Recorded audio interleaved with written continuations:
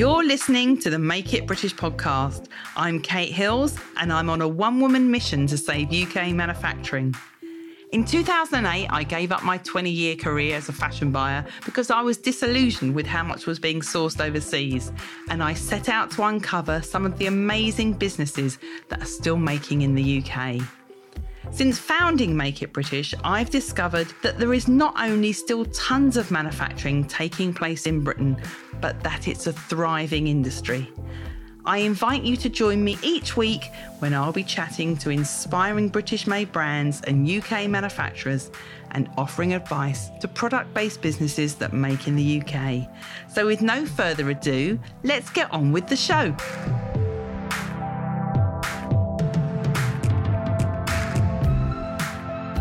Hello and welcome to episode number 244 of the Make It British podcast.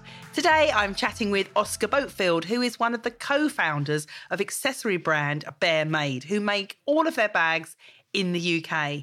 And if ever there was a great example of a business doing the right thing by both the planet and its customers, then Bare Made is definitely it. So I hope you enjoy this interview with Oscar. Here you go. Hello, everyone, and thank you for joining me today. I have got a really fantastic guest on the show who makes bags for wildish people. So what does that all mean? Let's find out. Let's bring on Oscar from Bare Made. Hello, Oscar. How are you? Very good, thank you. How are you doing, Kate? Good, good. So I first found out about you, Oscar, because a member of my team said you have got to check out this Bare Made brand. They make all their bags in the UK. And I couldn't believe I'd not actually heard of you before. So I'm really glad I found you. And I became a customer of yours, got one of your bags, absolutely love it. And that's why I wanted to get you on the show today. Amazing. So do you want to start by telling everyone, how did Bare Made come about? How long have you been going? And what were you doing before you set up Bare Made? Sure. So probably easiest to start with what I was doing before I started Bare Made, which is, so for the last probably like 10 years, I guess, I've been working as a professional fly fisherman. So guiding, writing, all that kind of stuff to try and make a living from that. And when we started Bare Made, I was actually living in Hampshire and working down there. And I was in a coffee shop one afternoon and I bumped into Nell, who is now my business partner / wife. Oh, wow. Yeah. And she basically said that she had wanted to do more fly fishing and had done it before, but was very intimidated by that whole industry and like how much stuff you needed and all of this kind of stuff. And I was like, oh, it's a real shame. And that, we spent a few months fishing together and talking and doing. And eventually I got to the point where I was like, oh, wouldn't it be cool if we just made like a little bag that would just take kind of the bare essentials, a very simple fishing bag.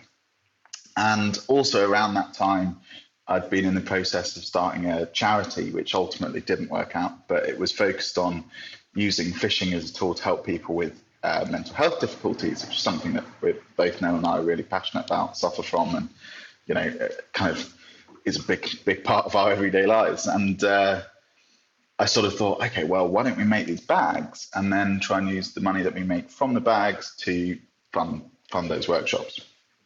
Anyway, quite long story short, that was about 4 years ago now. My timelines are pretty poor. That's where Nell comes useful. But we started that about 4 years ago, and it wasn't long before we were like, actually, maybe, we basically made a backpack for fishing, which other people started buying. And we were like, oh, actually, maybe this kind of works for other things. And then that backpack was featured in Wired, and we were actually called Bare Minimum at the time, but it was a bit confusing. They called us Bare Made. And so we were like, well, we've gone from complete obscurity to slightly less obscurity. So perhaps that, and we did ask them to change it, but they just didn't get back to us. So we were like, oh, okay, that's our name now. And and it stuck. And yeah, and then just sort of from there, the first prototype we made was awful. We made it on Nell's granny sewing machine, and it was completely the wrong size. And then I started making the prototypes. They were also awful. Thankfully, we found Amy, who is our amazing bag maker in Suffolk. Like, she is just like, watching her work is just unreal. Her abilities. Yeah.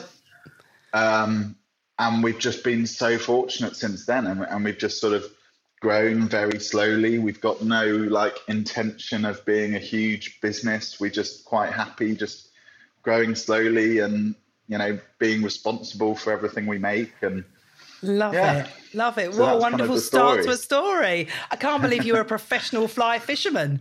I know. That's pretty cool. There's not many of us. But yeah, no, that's sort of it really probably up until this year, it's been my kind of still the sort of main thing that I've done. But probably in the last year, the bags have now overtaken from that to slightly. Yeah, love it. I mean, one thing that you did very well there, you make it sound like so easy and like it happened by accident. But what you did really well, which I'm always telling people to do, is pick a really specific niche and understand who your customer is, and then make your product for just that customer, even though other people 100%. will buy it. Because I bought one of your bags, but I'm not a fly fisher person, but I do like being outdoors. But Completely. You didn't try and appeal to everyone when you first launched. You just appealed to a very specific. Was that intentional or was that an accident? So I knew that, I knew that I had not much of one, but a certain amount of a platform within that sport. So I was like, okay, well, it makes sense that we could get this bag in and amongst that industry, and it did actually go really, really well, focusing on that niche. And it's just so much easier to market within a niche. Like, I can't even imagine what it would be like just being like, oh yes, I'm going to make a mass market product and just crack on, because that just sounds super intimidating.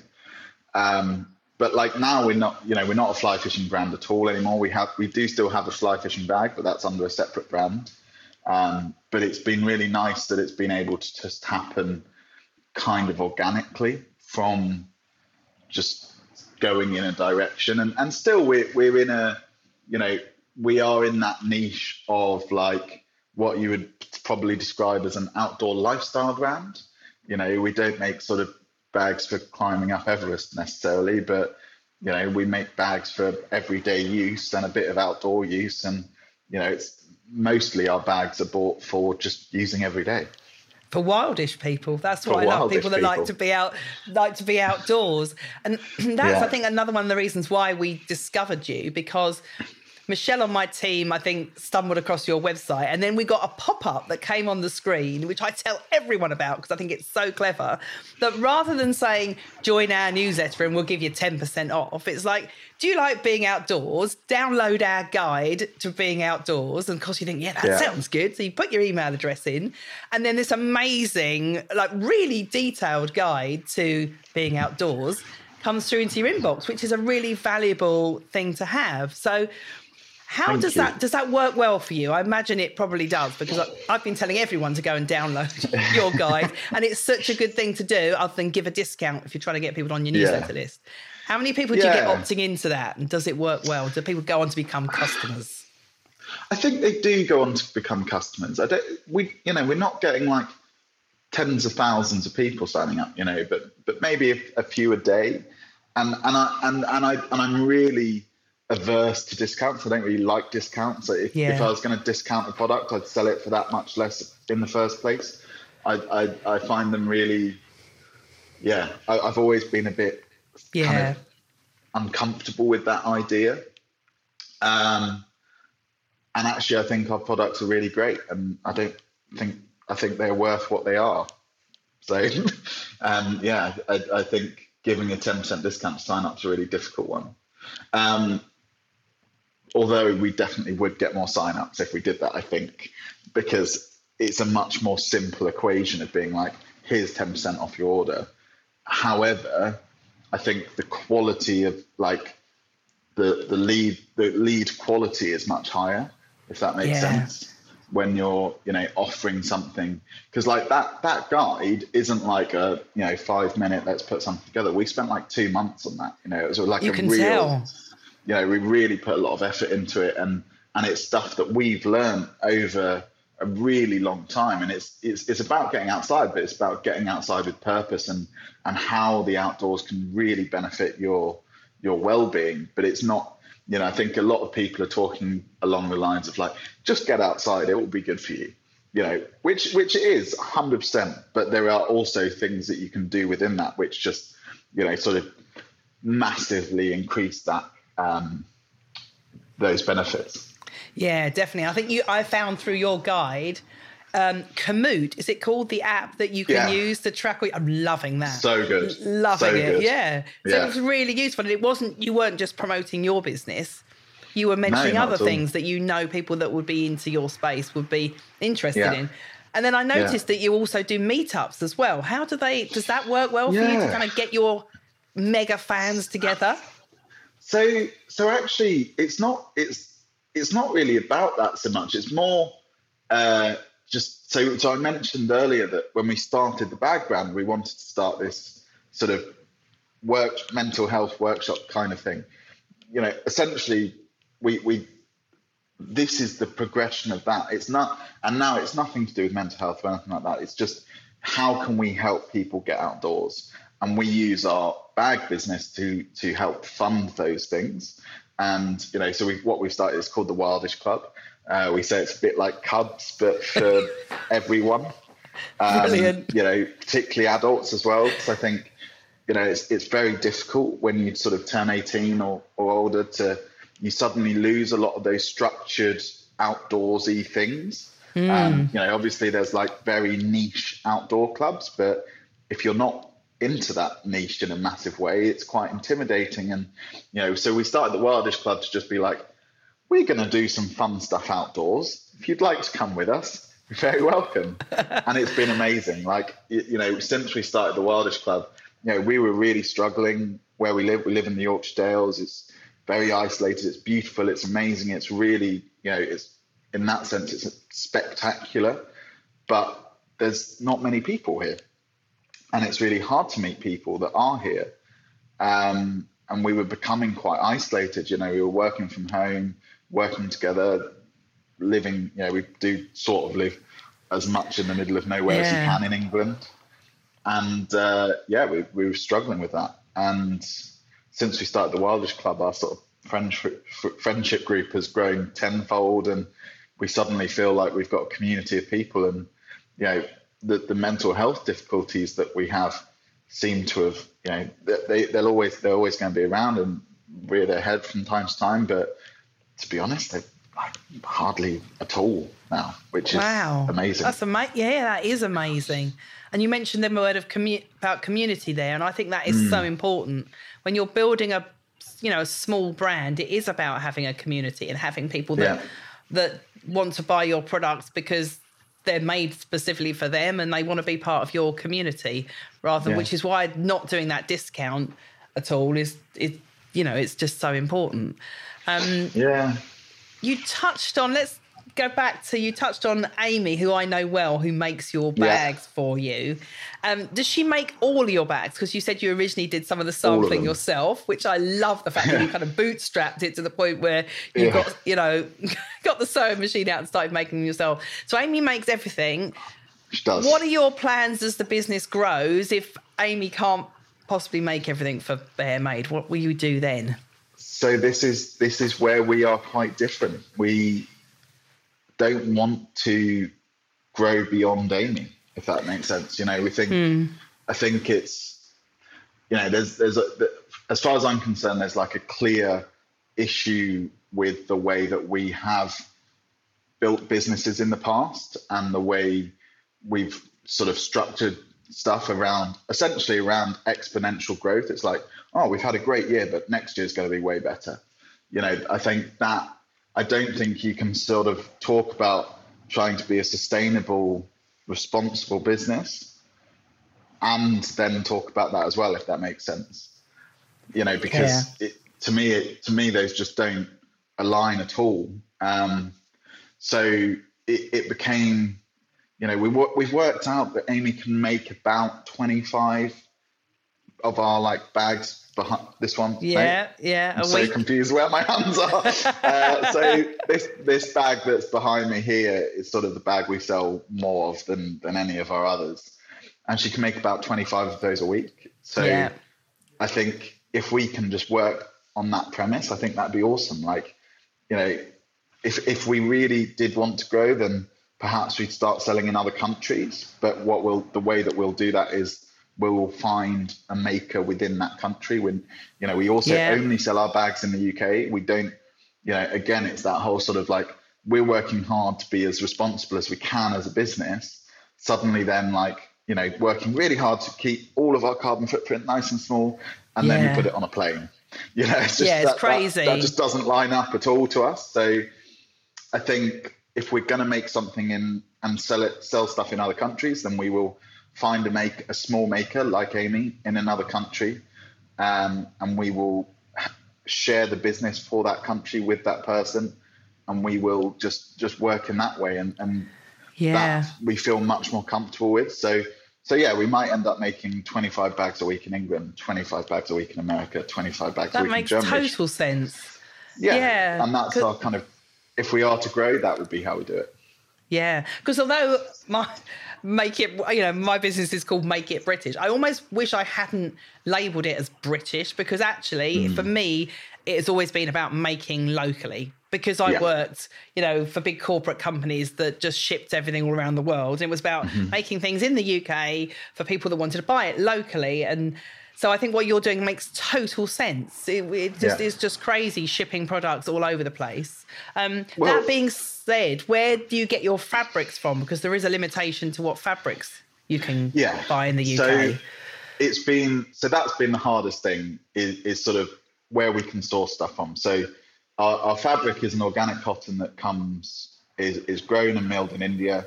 That then gets shipped over here to British Millerain, where they dye it in Leeds and they proof it in Rochdale. Our webbing comes from Baumer Bond in Sheffield. Oh yeah, brilliant. And that's which those are the two absolute main parts of the materials that we use, right, in our bags. So the vast majority of the materials are from British-based businesses. So then it becomes really difficult beyond that. So like our buckles on the top of the bags, they come from Austria-Alpin in Austria, which we then get sent by road to here. But they are just like the best buckles ever. They're ridiculously good, and they last forever, and they have a really satisfying noise when they're closed. They do, yeah. So we were like, and then our zips come from Switzerland, which we use on our small bags and that kind of stuff. So but it is really difficult. I tried so hard to try and get cotton, like sort of fabric that was maybe milled here or something, but just it suddenly becomes quite cost prohibitive. And I never ever wanted to make something that, I'm very conscious that our bags aren't cheap at all, right? But I never wanted to make something that was going to be a £500, £600, £700 bag, because I grew up on a council estate with like no money, so I struggle being like, £200, which actually is great value for what our products are. Yeah, because they're beautifully made. Thank you. But if it was going up that significant increase, it's just suddenly like, again, it's that whole like sustainability only being available to people who have a lot of money, which I also just not comfortable with. No, so, I completely understand where you're coming from. And a lot of people say that about British made products. They are going to be a little bit more expensive because the salaries and the wages here are more expensive. Completely. However, if you buy something that's made here, that's made really well, and it's not trend driven, but it's, it was made to last, and it will last you a lifetime, then it's worth investing in it. Because, the bag that I bought from you can tell it's fantastic thick webbing. That's not going to break or fray. The buckles, like you say, are very satisfying. The zips on them are really good quality, and the cotton on it's really nice and thick. So, and the seams are really well constructed, because obviously they're made slowly, because Amy can only make 5 a day. So you can tell that it will last forever, and you don't do them in kind of trend-driven colours. So, I think I think they're very reasonably priced for what they are. You do also do transparent pricing, don't you? So, tell everyone a little bit more about that. Yeah, I think again, I've worked in retail before, and I sort of, as soon as I kind of learned what stuff was actually costing to make and how much companies were charging for it, I was like, this is wrong. Yeah. This is just completely wrong. Making stuff for next to nothing in China or wherever, and charging, 10 times, 100 times, huge price increases from what the product actually costs to make. And I was just like, I feel so uncomfortable about this. So when, pretty early on in starting the brand, I was like, actually, I think even people will value it more if they know what's gone into it, which, it goes against a lot of advice I had. A lot of people were like, what are you doing, Oscar? Yeah. No one's going to buy that. But actually the opposite happened, and people really appreciate it, and they appreciate the honesty, and it shows that, it just kind of is standing behind our values to a certain degree. Because I think the reality is, for a lot of products, if we knew the cost price and how much they were charging it, no one would buy it. Because business for a long time has, to a certain degree, been built behind this like curtain. And it's like you only see this little outside bit that's all pretty and nice. And then there's all this stuff going on behind the curtain, which no one really knows about. All the other stuff that you're paying for in that product, you're paying for all the cost, the advertising and the expensive models that they use, and agency this and that. And when the big retailers, it's all about the stores and the cost of the staff in the stores. So completely. do you just sell through your website, or do you do any other form of sort of promotion or marketing? Is everything done through the website? So we just sell through our website and our shop that I'm in right now. We opened this shop in Pateley Bridge, our local town, just a couple of months ago now, which is sort of, we have our bags, but we also sell some coffee and some other like wonderful things from lovely British brands. Brilliant. But we've made a really sort of conscious decision not to sell into other shops. Again, it's that whole margin thing. Suddenly, just we would have to double the price of our products, or we would have to significantly cut the cost of making it. Neither of which I particularly want to do. And we do live in an age now where direct consumer sales is pretty normal, and people aren't horrified by that thought. Again, I'd love to kind of, because the bags like feel great, and when you pick them up, they're very tactile. So it'd be lovely to come up, sort of try and work out a way where we could get them into more people's hands without that traditional retail model. I just haven't worked that out yet. Do you think you will ever expand out of bags, or do you must sit there, the two of you, and think, oh, what about if we did a bag like this or did a bag like that? Or how many, because you've got how many styles in the range? Half a dozen max? About that, six or seven. It is very difficult. Our range was bigger actually at one point, but then we cut it down because we were just like, just marketing a few bags, right, is hard enough. Suddenly trying to market like 10, 12 bags, you're like, oh, this is so true. A lot of work. And too much choice as well for people if you give them too many different styles to choose from. Yeah, completely. We do have this slightly weird thing which you might be able to enlighten me on this actually, Kate. You may have come across it before, but so the most expensive product we sell, which is that bag behind me, is our bestseller by an astronomical margin, which doesn't necessarily follow like traditional business sense, because because typically, right, most businesses have an expensive one, a cheap one. People buy the middle one, right? So yeah, I don't know if you've come across that kind of thing before. Well, I think it's more if people can see the value in something. Yeah. So if they think the cost of the big, how much is the big one compared to the smallest one? Because maybe people think, actually, I've only got to pay a little bit more to get the big one. And because you're so good at explaining the value of your bags and you're not selling them just on price, maybe people see that big one as being fantastic value. And do you make less profit and less margin on the bigger one than you do the smaller ones? And maybe that's why. Maybe people, because it is, how much is the big bag? $2.15. So yeah, that is a bargain. Yeah, it is. Because the small one was about 100, I think.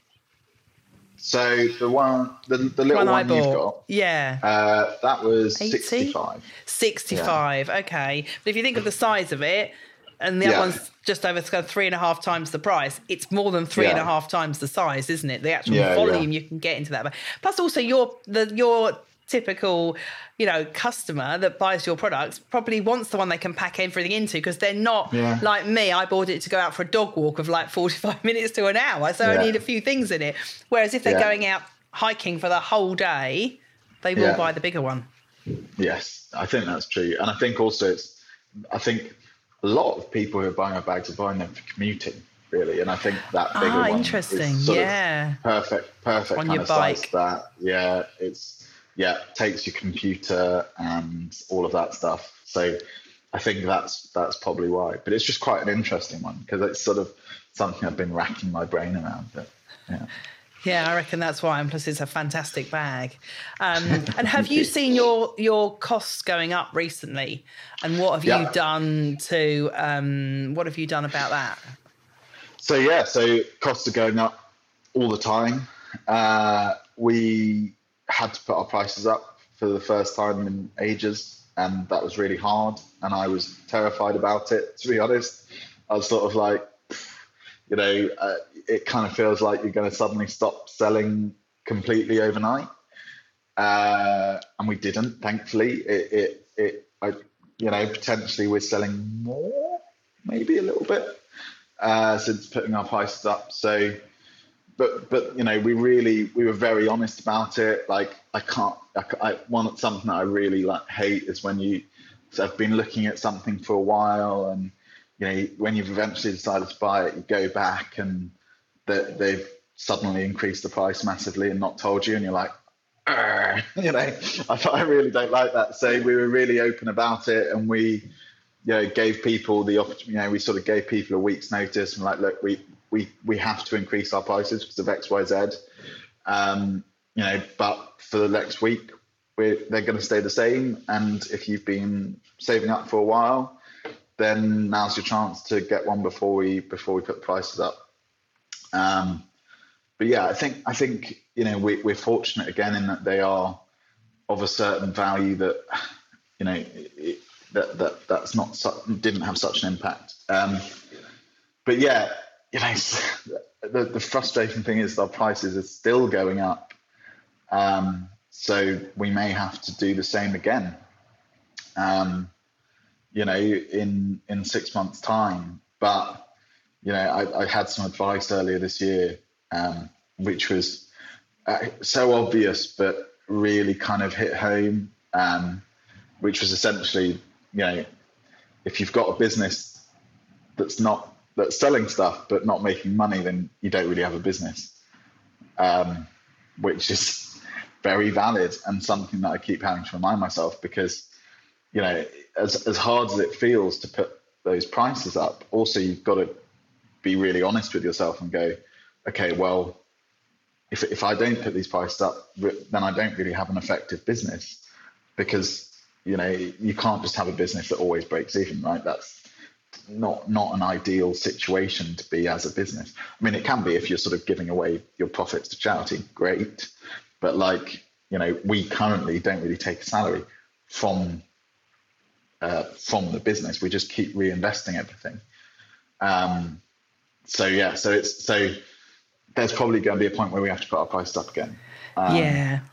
That's so. And yeah, That's so true. That's what I'm always saying to people. If you're making a profit on your products, then you haven't got a business, and then you can't continue to serve the customers who love your products. So people that love your bags are, waiting for the next colour to come out or saving up for one. If you were to go out of business because you'd not made any profit, then that would be even more disappointing to them. And I think the other thing is it's where we're very fortunate is that we really do try and price our products fairly. So we've still got a huge amount of wiggle room in relation to similar products of a similar quality. So I think we will be able to keep, if we have to, we can increase our prices a bit more and still be considered good value, Yeah, definitely. So Nell's still working in another job as well, is she? What was her background? No, so Nell was working as a vet until October last year. So she's just had her 1 year anniversary of not being a vet, which has been brilliant. Life is much better now. It's a very stressful, challenging job. Yeah, what sort of animals was she dealing with? Was it people's pets? Did both, yeah. So she started with large animals, then went on to doing small animals. But it really wasn't good for her mental health, not good for her physical health, not really good, just full stop. And at the first possible opportunity, we were like, just stop. And sort of this time last year, we could see that the bags were really it was kind of a proper business and it was starting to make money and take off. And I was like, let's stop that. I can't manage all this stuff on my own. And she joined Bear Made, and it's been awesome. It's brilliant. It's amazing working with your wife. Has its challenges. Yeah, I can imagine. I've done that in the past with a past business. I couldn't do it again. Yeah. I think particularly working together from home and living in that space too was just too much. Like since we've taken the shop here, it's been really brilliant. And do you split up? One of you in the shop, one of you at home? Yeah, we do a little bit, but even just being here and having sort of other people sort of bringing it down, sort of taking the pressure off a little bit is really beneficial. Yeah, otherwise you just live and breathe Bear Made. Oscar, brilliant. You've been an amazing guest. Can you just tell everyone where's the best place to find you, to find Bear Made? What's the address for your shop? What's your social media? So we are about halfway up the high street in Pateley Bridge, if you want to come by for a cup of coffee and a chat, or we're on Instagram. We're at bearmade_UK. Or www.bearmade.co.uk. That is where you'll find us. Brilliant. Oscar, thank you so much. You're an absolute superstar. It's been a pleasure. Thanks for having me, Kate.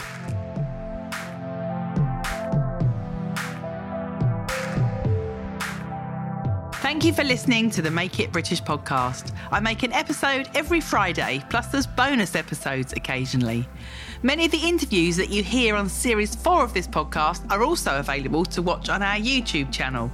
You can find it by going to youtube.com/Make It British LTD. That's Make It British with the letters LTD. Bye-bye.